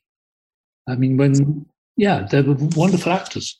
Did you film chronologically then to sort of have that progression, you know, the sets changing, you know, the people around you changing, or did you have to jump back and forth a little bit? We had to make this kind of, it was not done on purpose, but we were not able to shoot completely in chronological order. But, and the narrative is not linear. So, you know, we were going through ourselves like a labyrinth. But I like what Anthony just said about letting the audience do the job. This is something that is important to me, to leave a room to the audience so that they are in an active position. You know, they are not just sitting watching a story already told. They are part of the narrative. They are questioning everything, trying to make it work, trying to make it meaningful. And that's, I think, something that was really important for that film, to, in a way, to ask the audience to be in this active position, you know, as if the film was like a puzzle, and they have to try to play with all the pieces of that puzzle to try to find the combination that could work, that could be meaningful. Of course, there is no, I mean, it's not possible to have like a definitive combination that works entirely, because there is always a piece of that puzzle that is missing, and it's done on purpose so that you keep trying to, you know, to fight against what looks like meaningless. And this is what I was looking for. Yeah. I mean, you've talked in the past, Florian, about people, coming up to you after seeing the play and relating it to their own lives, relating it to experiences they've had, people they've met. Is that something that's continued, through reactions to the film that you've both had from people? Yes, the film just released in France, and I'm so moved, to tell you the truth, with all the messages that I'm receiving every day. Because, making a film, would be pointless if it was not for that moment when you share things with the audience, when you share emotions. That's why, this moment that we have been waiting for months and months, when theater will be able to reopen in the UK, is so important for us. And we are so delighted that now we can share that film with the audience, at least. Yeah. Yeah, finally. Finally, yes. And it genuinely does feel like a film that will benefit from being in theaters. I've obviously had to see it on a screener at home, during lockdown, but I genuinely can't wait to go back and see it in a cinema, because I feel like watching it with other people, because of that unease, that mystery, that problem solving, I think audiences are really going to react to that and want to kind of be part of it together. Mm. Can I ask a question? Because I've been out of the loop for so long. When you go to the theatre in France or in America now, do you all have to sit far apart? A couple of seats apart here in the UK, anyway. Yeah. You get tested before you go in? No tests, but masks. So strange, isn't it? It is. It is weird. But what is very surprising, at least in France, is despite the restriction in terms of capacity, despite the mask, despite the curfew that is still here in France, people are willing to go to cinemas and to share this collective experience, because this is something that is so meaningful to make you feel, part of something bigger than yourself. This is only cinema can provide this kind of deep feeling. Absolutely. Just a slight aside, but Florian, did you have a favorite Anthony Hopkins performance before this film? Can I tell the truth? Go ahead, please. No, I'm not objective. The favorite Anthony Hopkins, to me, it's the father, because making a film, it's also it's an affective journey. It's an emotional journey. So, I shared that with Anthony. So I feel completely, emotionally connected with him through this part. But, to me, Remains of the Days is such a masterpiece. So many films. Yeah, absolutely. I should say now, Chris, my colleague there, who's listening on the line, would kill me if I didn't ask Anthony about The Edge, which is a film that gets quoted basically weekly on the Empire podcast. Really? Wow. Really, not kidding. I mean, don't get me wrong, we love The Remains of the Day, we love Silence of the Lambs, we love many, many of your films, but The Edge, what one man can do, another can do. That's it, yes. That comes up so often. Do you have fond memories of that film? I do. It was and a painful memory. I had an impacted disc in my neck, and the first few weeks it was hard to work, and it was Alec Baldwin saved me. I couldn't move one day. He said, "You're going into hospital." And I went into hospital in Calgary, and I had this little piece of impacted herniated disc removed, and I was back in work within a few days. But that was a David Mamet script originally, It was, so we didn't mess with it. It was very much like Florence, formalistic and very clear. And David Mamet writes very clearly. He doesn't show up on the set. He doesn't monitor his script, but he writes it. And it was working with Alec Baldwin that made the day, because he's such a great actor, such a generous man. And he stopped me being crippled, because I could have been crippled if I'd gone on. Yeah. I'd have to go into the lake and all that, and I had this herniated disc. So I went to the hospital, and they operated, and I wanted to go back to work next morning. They said, no, rest. But I've been Writer's Wing. Now, that was over 20 years ago, and I have Alec Baldwin to thank for that. But it was a great movie to do, and a great cast, and the great bear, Bart, he's dead now, unfortunately, and his owner, he died as well, but it was wonderful. It was a tough film to make in a way. It was very cold, but filming is fun. I enjoy it. It's never hardship.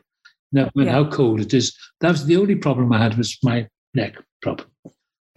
Fair enough. But I had a great time. I'm glad it's received such had such an impact. What was the line? What one man can do, another can do. Another can do. Yes. Yeah, I can't say it as well as you can, I'll be honest, but yeah. It's a long time ago.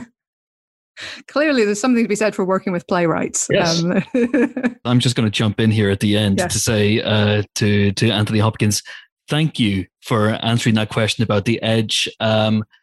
I quote that line pretty much every week on the Empire podcast. I may even do it in an approximation of your voice. I am not going to try and do that now for you, but it is.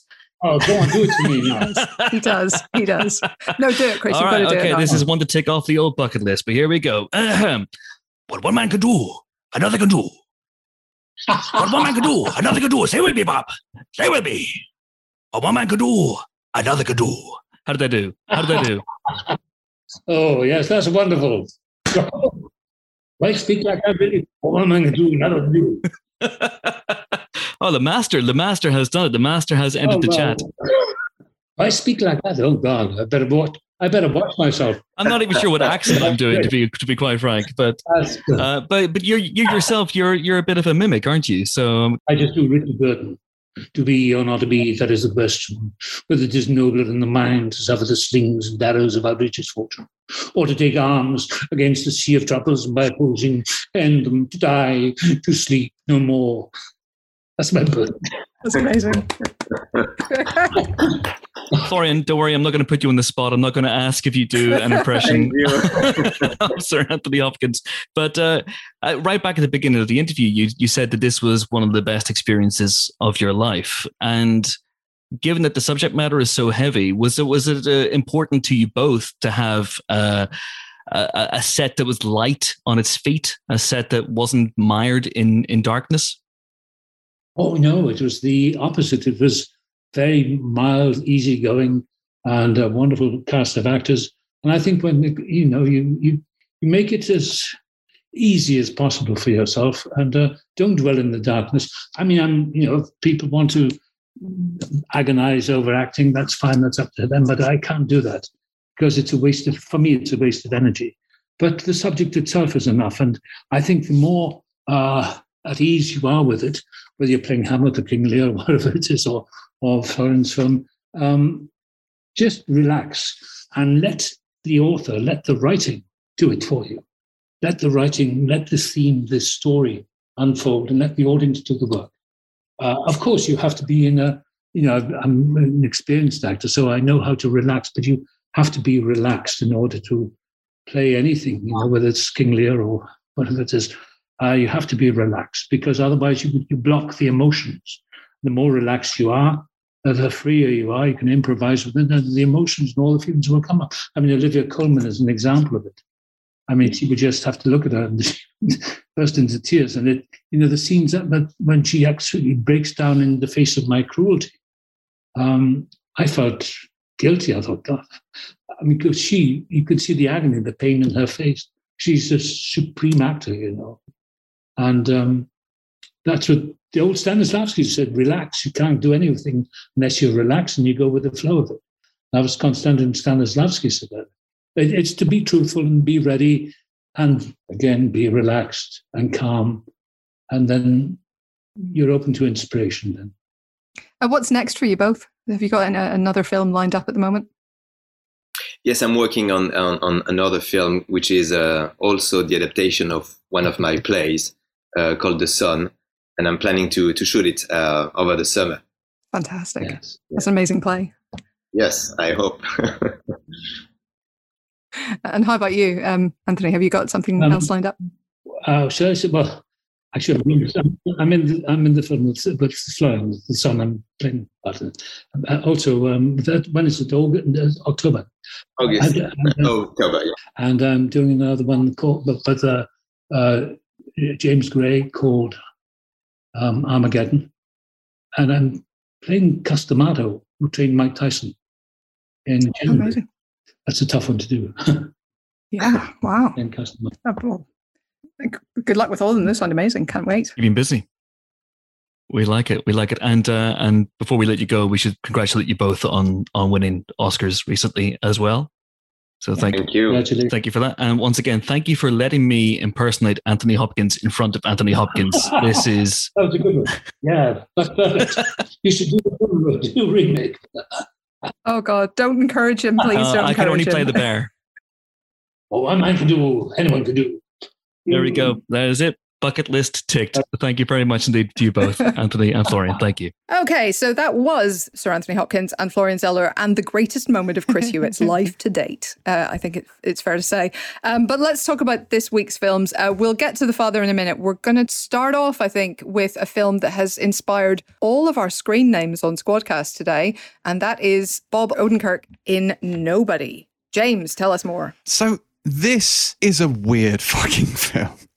And the reason it's a weird fucking film is because it's written by Derek Kolstad. It involves David Leitch, and it features a man who was a killer but is now a family man and yet goes back to his old life after a break-in goes horribly wrong. And if this sounds a lot like it's the plot of John Wick coming from the people who made John Wick, then that is almost exactly what this is. Until you see the film. What I kind of like about this sort of subgenre of sort of vigilante justice is you have very much a sort of spectrum where on the one end of the spectrum you've got Taken, which takes itself incredibly seriously. And then somewhere in the middle you've got John Wick, who's very much in on the joke. Now, if there is another end to this spectrum, it's Where Nobody Resides, which is a film that has its tongue so far in its cheek, I can't even tell you. This stars Bob Odenkirk as Hutch Mansell, and he is this sort of family man. He's living at home. He's not estranged from his wife, but let's just say the passion has gone out of their marriage. You know, he forgets to put the rubbish out. He tries to get his kids ready for school. And then one day, a couple of people break in and try to steal some stuff. He confronts them, and it doesn't go particularly well for him. He decides not to, shall we say, engage with them when they break in. And this causes something of a crisis for him. And then as we gradually go to understand, he had a previous life where violence was very much his language of choice. And he gradually eases himself back into this life, taking on the Russian mob in the process. This is a really, really violent film. It's an incredibly bloody film, but it's not John Wick in the way that it's incredibly precisely choreographed, balletic sort of kung fu. There's a lot of sort of like slugging it out. Like he's ruthlessly efficient. One of the first big action sequences, him on a bus with a bunch of sort of rowdy ne'er-do-wells. And it's absolutely punishing. And he gets battered as much as they do, albeit there are a group of them. But it's incredibly sort of like crunching and sort of like visceral and painful watching it happen. And you're watching this guy, and it's Bob Odenkirk. Like, this is Saul Goodman. Like, he totally inhabits the schlubby character. But it takes a while for you to realize who the man underneath is. And I think that's part of this film's genius. It's brilliantly directed by Ilya Naishuller, who did Hardcore Henry. And I found this an enormous amount of fun. And I didn't really know what to expect going in. Like, it's like 91 minutes. It's a really tightly paced film. And it has a very nice sense of humor that kind of runs throughout. And I think for me, that's what does it. Like, it made me laugh. It was very much sending itself up, sending its genre up. He has so much fun. He's almost at one point goofing at the camera. Not quite, but he's just a fraction, like a hair away from doing it. And I think Odenkirk, you know, who we know as his character, who we know really as Saul Goodman more than anything else, I think he shifts gears perfectly in this. He shifts gears from one character to another character and then lands somewhere in between as this kind of like slightly long-suffering, slightly eye-rolling, but completely deadly former government-employed killer. And this film, as a result of him, I think it works perfectly. I think with another piece of casting, I don't know quite how this lands, but I think his piece of casting nails the tone, which is action, which is bloody violence, but also with a sort of real thread of comedy in it as well. But I like this an awful lot. Chris reviewed this, and he gave it 4 stars, which I endorse entirely. Yeah, I do too. I think this is immense fun. And I think that, you know, I think Odenkirk was involved in kind of coming up with this almost, wasn't he? Because he, I think, experienced a home invasion himself and sort of had a similar kind of crisis of, I don't know, masculinity or something as a result. So it has this kind of real root of insecurity or you know, self-doubt, and then it just devolves into complete fantasy in an amazing way. It doesn't hang together quite as neatly as a John Wick, you know, in the sense that there's a very notable shift from his world to the world he ends up in a way that John Wick never quite had. It always felt a little bit smoother to me, but I still had just immense fun with this. And the action scenes are really, really well done. And there are some characters who become important as the film goes on who are delightful characters. And like, I really, really hope there is a sequel to this and it does well enough to justify a sequel, because I would like to see these people do more in future. Yeah, I enjoyed this a lot. I don't think I enjoyed it quite as much as you guys. I think I was maybe more on the 3.5 end for this one. I think there are so many echoes of John Wick, especially the first John Wick, that it's kind of, I found that quite distracting at times, because it's literally this ordinary guy in a kind of domestic life who battles Russian gangsters who intrude on his very thinly veiled badassness. So it's very, very, very similar.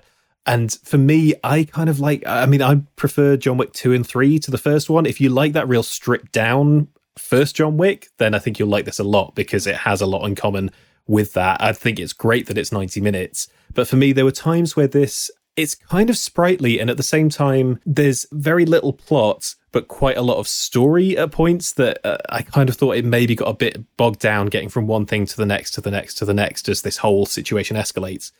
But that said, the final act is amazing and totally worth it, and loads of fun. As Helen said, certain characters become quite important in the final reel, and watching all of that play out was a real blast.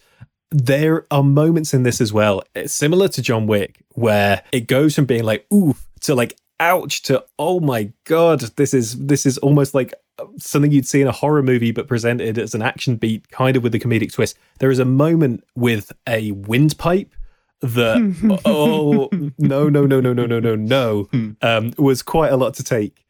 So it definitely skews slightly towards that kind of, especially the second couple of John Wick films, and like, not quite as intense as The Raid, but you're watching bits of The Raid like through your fingers going, ouch, oh my God. Has that to it. So yeah, if you are going to watch this, just be warned that it has some ouchy yes, moments. There's a bit involving a martini glass, which will not make me look at those drinks the same way again. No, they don't. It's not a spoiler to say they don't just sit and enjoy a nice martini with those neither glasses. shaken nor stirred in this case. I'm sorry, I'm just envisaging an ouchie scale of action movies. This would be amazing. It's pretty high up there at points. Yeah. How does it rate on it out of 5 ouchies? I'd say 4.5, because the Raid 2, the hammer scene in the Raid 2 is like 5 out of 5 ouchies. What else? The nail in A Quiet Place. I'd say that's a 4. Oh, that's a big ouchie for me. This is making us all sound extremely grown up and tough, I must say. But yes, so there we have it. 4 stars for nobody, but 4.5 ouchies out of 5. So be aware, people. Next up, we mentioned Emma Seligman earlier on the podcast, and her debut film, Shiva Baby, is out this week. Ben, what can you tell us? So this is James Dyer's Worst Nightmare, which is a comedy that is about intense anxiety. Yeah. So this is a film about Danielle, who is a 22-year-old Jewish woman played by Rachel Sennett, who at the start of the film, we see her in a sexual encounter that it quickly becomes clear is transactional. She is, for want of a better word, a sugar baby, and her sugar daddy is a guy called Max, played by Danny DeFerrari. We see those guys together at the start of the film. She has to dash off because she has a prior engagement, which is a shiva, which is a sort of Jewish wake. So the funeral service has already happened, and all the family and friends are gathering at a house to kind of gather and eat food and talk about family. And especially for her, she's going to be probed with all these questions of, what are you doing with your life? How's college going? What are you doing after college? What's going on? So she enters this already quite stressful situation, and then very quickly bumps into Max, her sugar daddy, at the shiva, and also bumps into her ex-girlfriend, and intense awkwardness ensues for about 75 minutes. So this is a super, super tight film. It's like 77 minutes with credits, and it plucks maximum tension from every single one of those minutes and orchestrates these really, really uncomfortable interactions, soundtracked by the most nerve-shredding music I think we'll hear all year. It's like a string soundtrack that is just, it's literally like they're plucking your nerves with every single kind of plinky-plonky moment. And it's sort of very funny and very, very well done, and also completely discomforting to watch because you're just seeing this character's life sort of threatening to collide and fall apart at any moment. And I think it does a really, really good job of putting you in her shoes, of her point of view, of what she's experiencing. Like I said, the intense anxiety comes across in the performance, the way the camera's moving around her, the way the score contributes to that. And it's often shot like almost like a cult horror film. It's almost got like a Rosemary's Baby thing of like, the way that the neighbors are shot in this kind of really uncanny way to make you feel like they're all kind of looming over you and kind of really peering into the camera. That's how this film is shot. It's a comedy that looks and feels like a horror movie. It's really strange. I don't think I've ever seen anything quite like that before, but it's so effective. Yeah, it's really good. And I think it marks Seligman in particular as somebody really, really to watch in future. And also like really good supporting cast. So the ex-girlfriend's played by Molly Gordon from Booksmart. You've got Fred Melamed, because if you can have Fred Melamed, then do. Jackie Hoffman, Diana Agron, who, I thought was a bit of a revelation here. I have never seen her do anything this sharp and this kind of effective, really, since, being the mean girl in Glee, I guess. But she is absolutely fantastic here as, well, I won't say too much. But anyway, she just adding to the embarrassment, adding to the sense of inadequacy and just dialing up the tension throughout. I thought she was fantastic.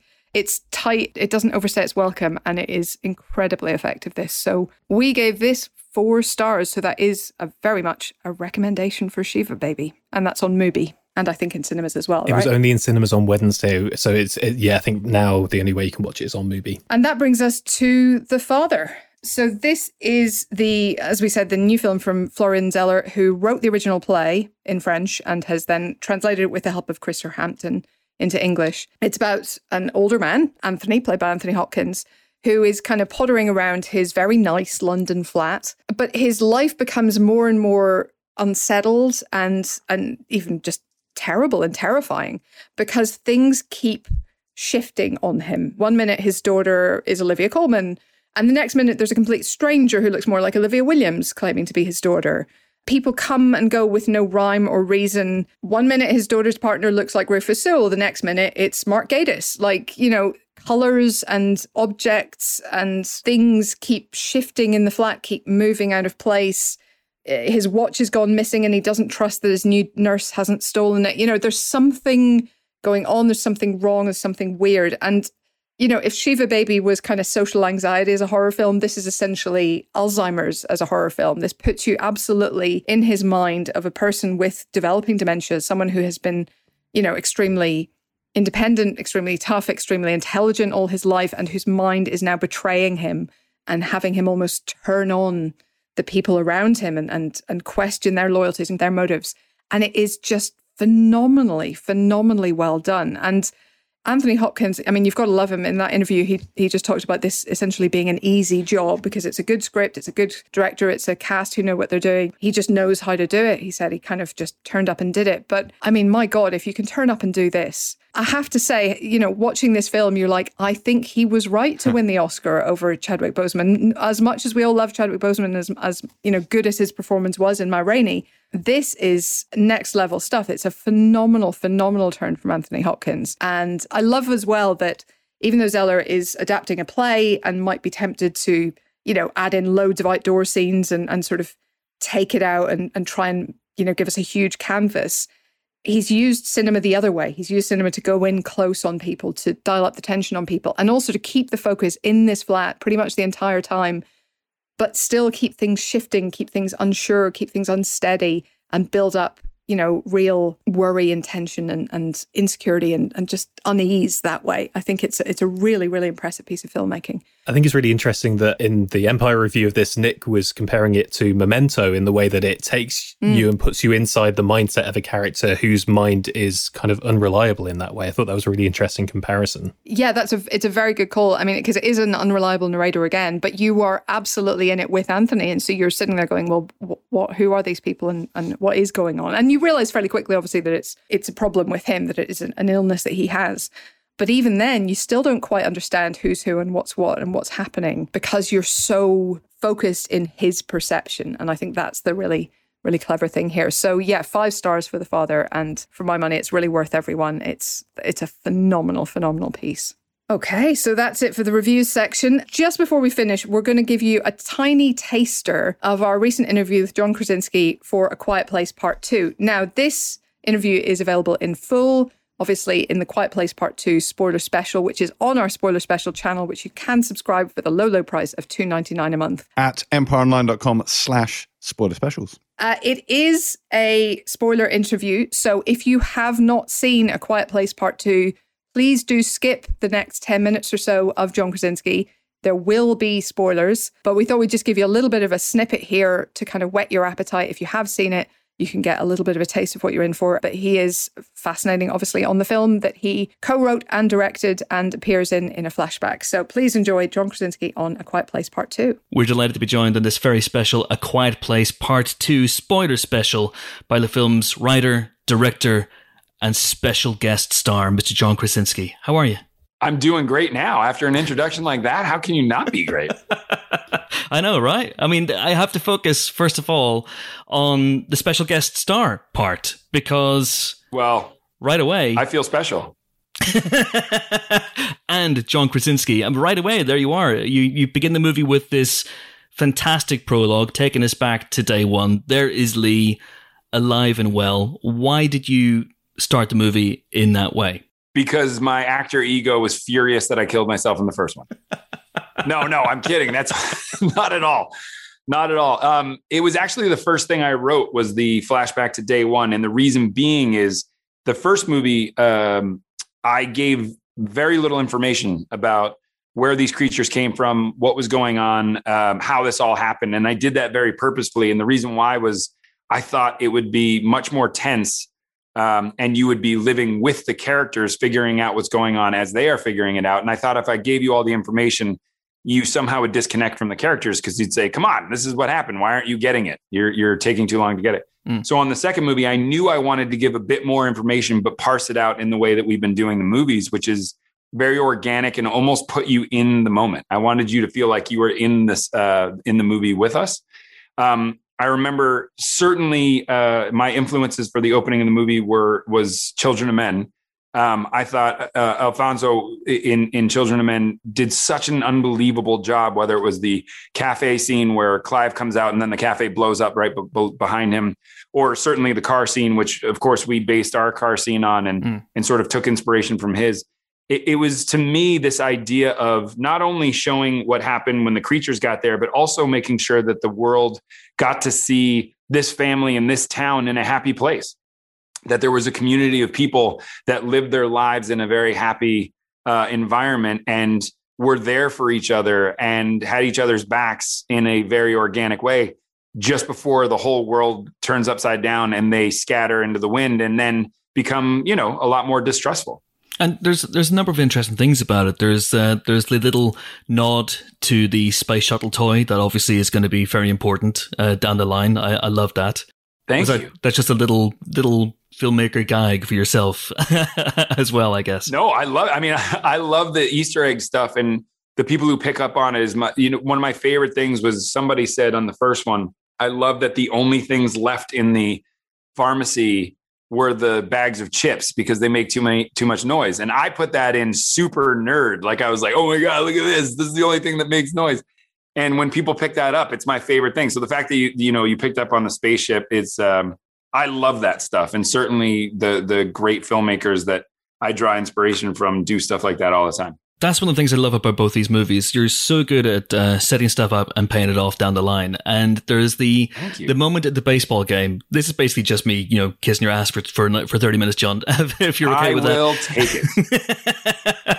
It's long distance, but I'll make it work somehow. And there's that moment at the baseball game where Emmett and Reagan have their conversation about the sign for dive, and first time around, I thought, that might be useful. That might come in handy later on.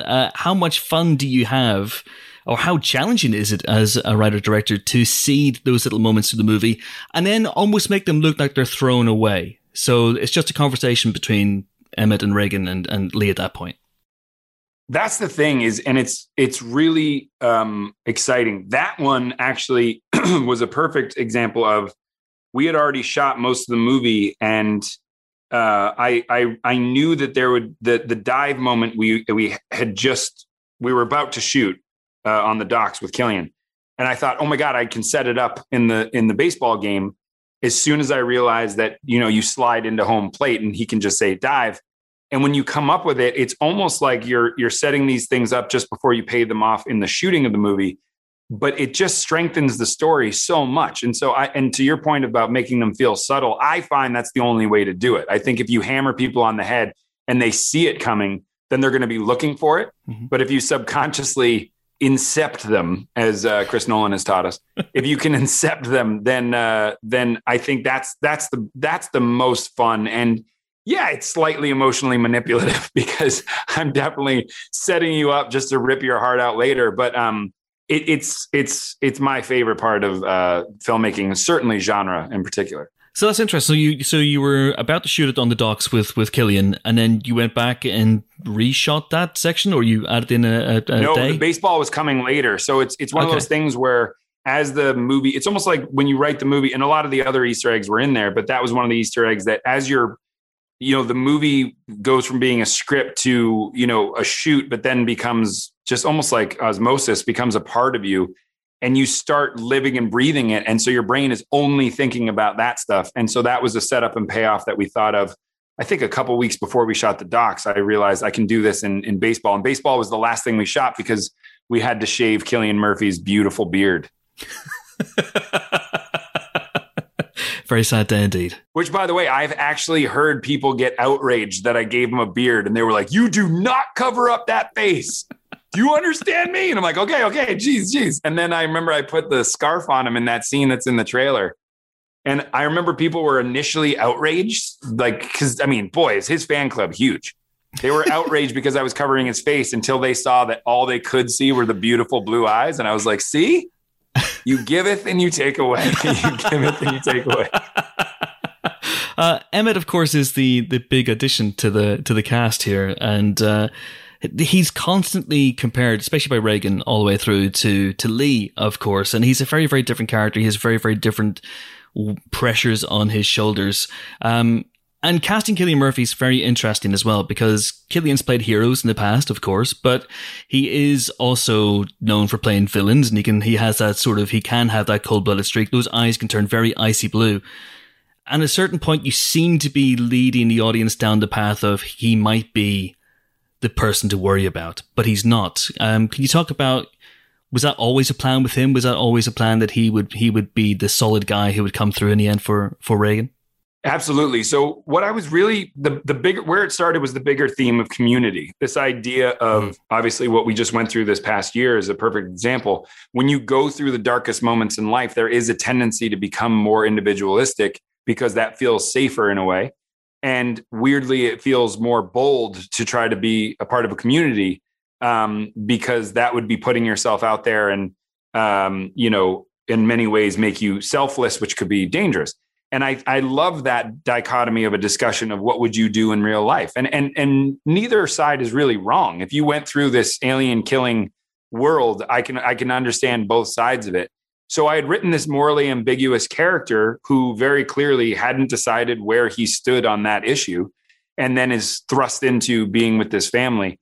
And I always knew that would be a difficult thing. It's a difficult thing for any actor to pull off. Certainly, I don't know if I could have pulled it off, but I knew that Cillian Murphy, for me, is one of our greatest actors we have. And always I've felt that all the way back to, When the Shakes the Barley and things like that. And probably earlier in his career. Mm. But I knew that if he could do this, I would be so lucky to have him. And then I sent him an email. I always try to reach out to people directly first. And he wrote an email back and he said, this is so weird, but the only time I've ever done this in my career was after A Quiet Place 1. I asked my agent if he could get me your email because I wanted to write you an email. And he was starting to feel very silly about it. And I said, well, isn't it good you didn't send that email? And he said, why? And I said, because I think you were just a kiss ass and I wouldn't give you this role. And he laughed. But it's one of those things where it was sort of kismet. The fact that he loved the movie and wanted to be a part of it in some way. And I was writing a part, meanwhile, that I hoped he would be a part of the movie. And boy, does he fold into the movie so well, not only being a fan of the movie, but in the cast, it's certainly a very strong foursome that's now a threesome of actors who you really care about, and introducing someone else I knew would be a challenge, but someone as good as Killian just jumps right in. All right. And that is it for this week's Empire podcast. Join us next week for more film-related fun when we will be joined by Reece Shearsmith and only Jimmy Schmitz. That's right. President Santos is going to be here with us. Very, very exciting. Greatest of days. It really is. Of course, he will be here in his guise as a resident of Washington Heights in New York. But, we all know he's President Santos, really. And he does. We did bring up the West Wing in that interview. I was part of that interview. There's a little bit of West Wing in there, potentially a little bit of Star Wars in there as well. So all the good stuff with Jimmy Smits. And In the Heights. Good God, In the Heights. Oh. In the Heights. So good. Anyway, we'll be talking about that next week. But spoiler, musicals. Yes. Okay, until then, until that auspicious occasion, until we meet again, until Chris is back from eating enormous 5-star meals at a secret location, it is goodbye from Squadcast name somebody, Ben Travis. Goodbye. I'm going to go and write my Fast and Furious opera. That's going to fuel me for the next, I was going to say week, but I think maybe 10 years would do it. I think so. As long as there's like 16 numbers all titled family, I think you'll be fine. I'm going to be surrounded by bottles of Corona, huffing exhaust fumes from NOS canisters. It's going to be wild. Never huff exhaust fumes, Ben. I know you're a young millennial, but it's frowned upon. And on that note, it's goodbye from Better Kill Saul, James Dyer. Bye. And it's goodbye from me, Finding Nemo. Because you see, Nemo means nobody in Latin, like in Odysseus. I see what you did there, Helen. I see what you did there. The most Helen thing ever. It really is. It's a joke in Latin. You've gone full Bartlett. I mean, look, I'm underappreciated in my own time. Somebody out there is laughing, okay? Anyway, until then, thanks all for listening. I am off to pitch the Wolverine musical to Marvel, because if anything can get Hugh Jackman back into that role, that's it.